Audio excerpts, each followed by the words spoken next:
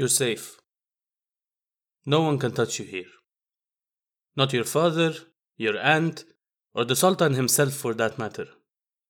I'll just ask you some questions and my associate here will transcribe. And you'll give me some answers that you gave me before. Just be calm, you're not in any trouble, and remember to focus on the woman. Okay.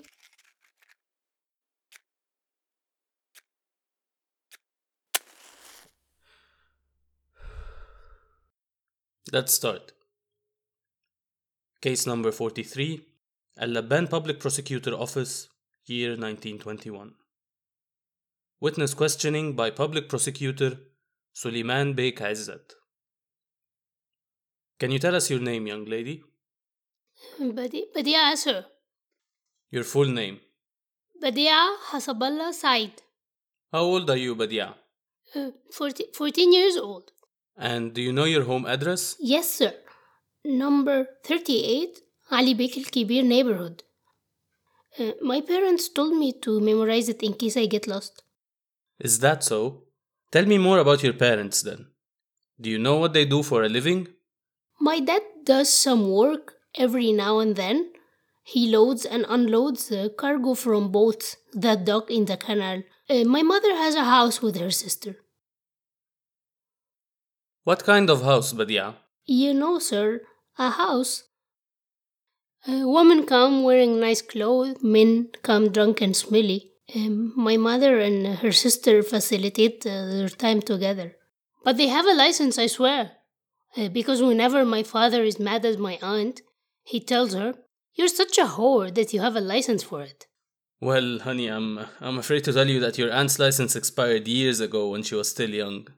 But don't worry, we're not here to talk about that. Tell me more about your father. Does he get mad at you often? Yeah, he does. I'm afraid of him. I'm afraid of my aunt. I am afraid of the rest of my family. Whenever they sit down and eat, they give me a plain piece of bread, and when I ask for something to eat it with, they hit me and swear at me. They tell me, "Go outside, daughter of the whore." So I run away scared, like a stray dog. I go outside, wander in the neighborhood, and play with the kids in the street. At night, they lock me inside the house, and it's very dark and lonely. I get afraid, and sometimes I pee myself. One time, they opened the door on me in the morning. I was half out of the window trying to escape. I was planning to go freight hopping and take a train to Kafr al Zayed to my uncle and grandmother who lived there. But I couldn't. I only like my mother and my whole family. She is good. She loves me and gets me good things. My father hits me and threatens me with his wooden stick when I watch him eat the good food. My aunt is always drunk and she hides money from my mother and doesn't want to lend her money. One day, I wanted to buy a headband to wear like all the other girls, but they didn't want to buy it for me. My aunt even wanted to give me the headband of one of the women they killed, but I didn't take it. I knew that someone might see me in the street and recognize the headband of one of the missing women. Then I would be in big trouble. But my mother would always tell me to ignore them, that they were cheap. And she would tell me that when I wanted something new, I should always come to her first. Okay, Badia. Tell me more about those women. The first woman I know of was Khadra. She used to work with my mother and aunt at the house. I remember her because my father would always look at her and ask her why she wears a lot of golden jewelry. My mother would tell me later that those type of women transform all the money they make into gold and wear it wherever they go, even when they are on the job. They think it's the only way they can safe keep their earnings. After she left, my father would look at Uncle Abdul my aunt's husband, and tells him how a disgrace it is that Promiscuous women like her would get all that money, and hardworking men like them don't have enough money even to get some hashish. Hardworking men who provide for a place for her to hold her business. Let the record show that she's talking about Khadra Muhammad Illami, victim number 1, and Muhammad Abdel Al, defendant number 4. Please continue, Badia. I remember that day. We were at my aunt's house. It was raining a lot, and most streets were flooded, so there was no business. I remember I was picking stones from lintels with my mother and 2 other women that work for her. Khadra was there, and my aunt told her to go to our house because a customer was there looking for her. Khadra left, and minutes later, my aunt asked my mother to accompany her to our house because her leg was hurting her. I remember my aunt giving my mother a strange look when my mother exclaimed. So she just stood up and accompanied her.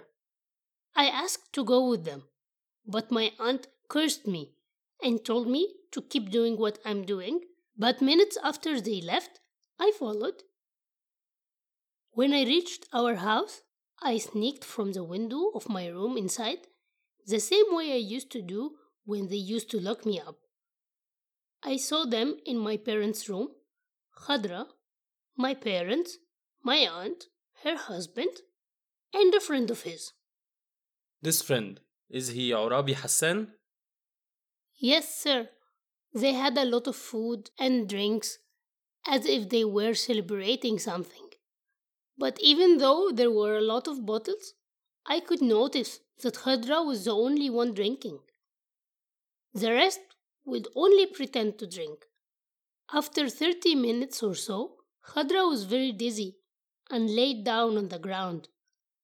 My mother and aunt left the room. Orabi and my father jumped on her, one holding her feet and one her hands, and Uncle Abdulal covered her mouth and nose with a wet handkerchief and smothered her.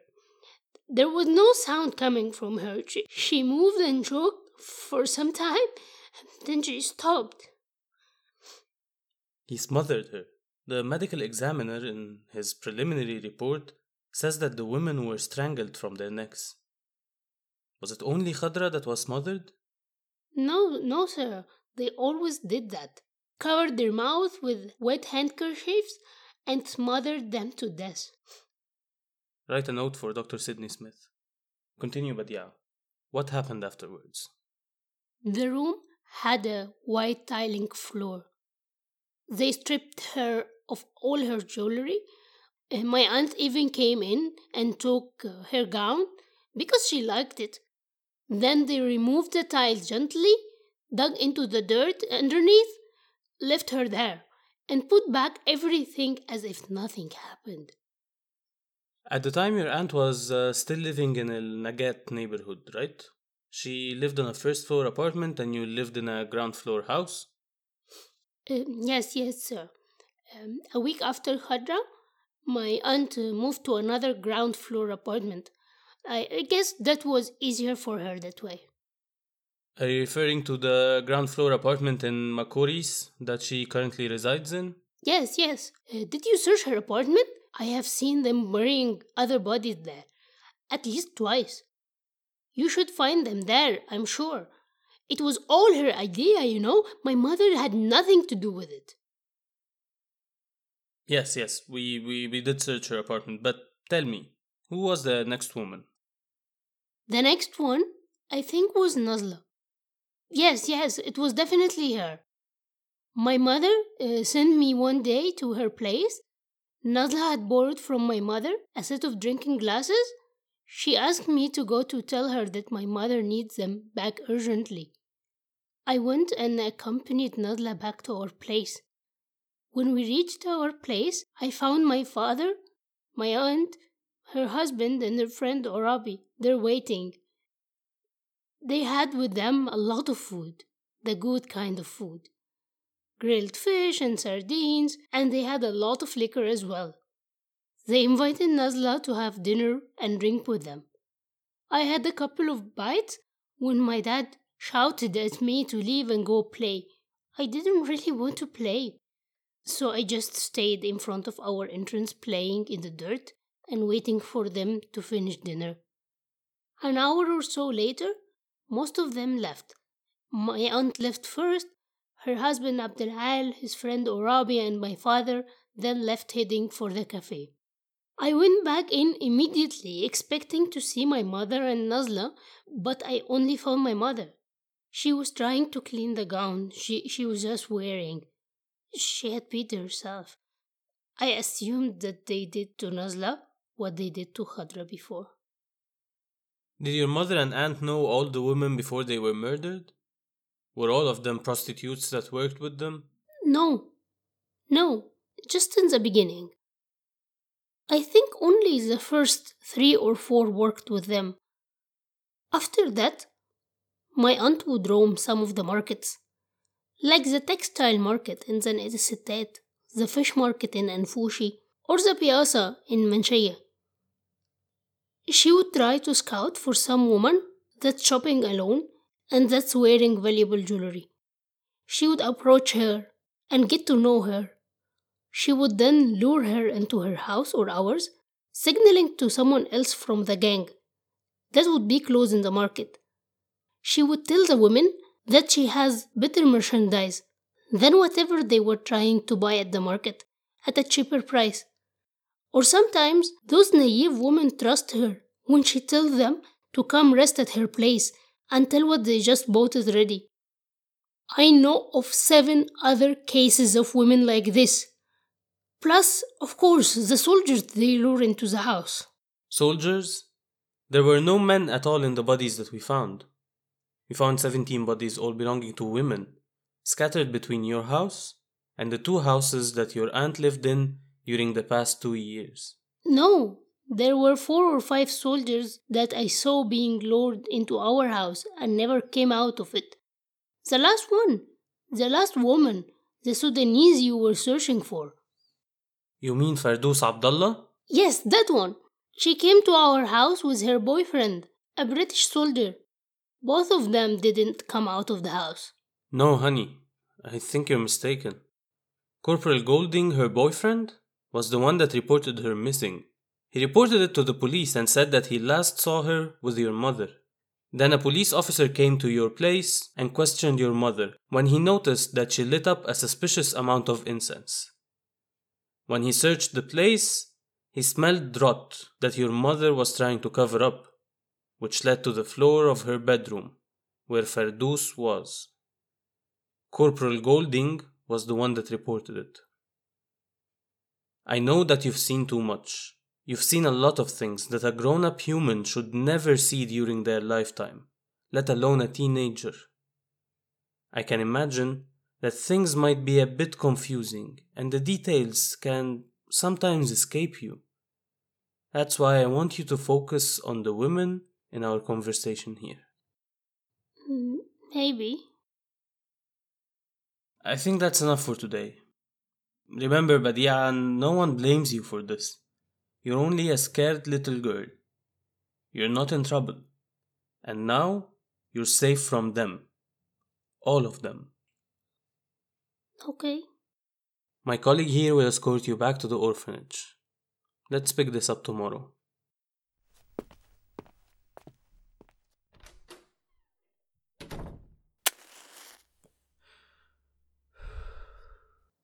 What do you think?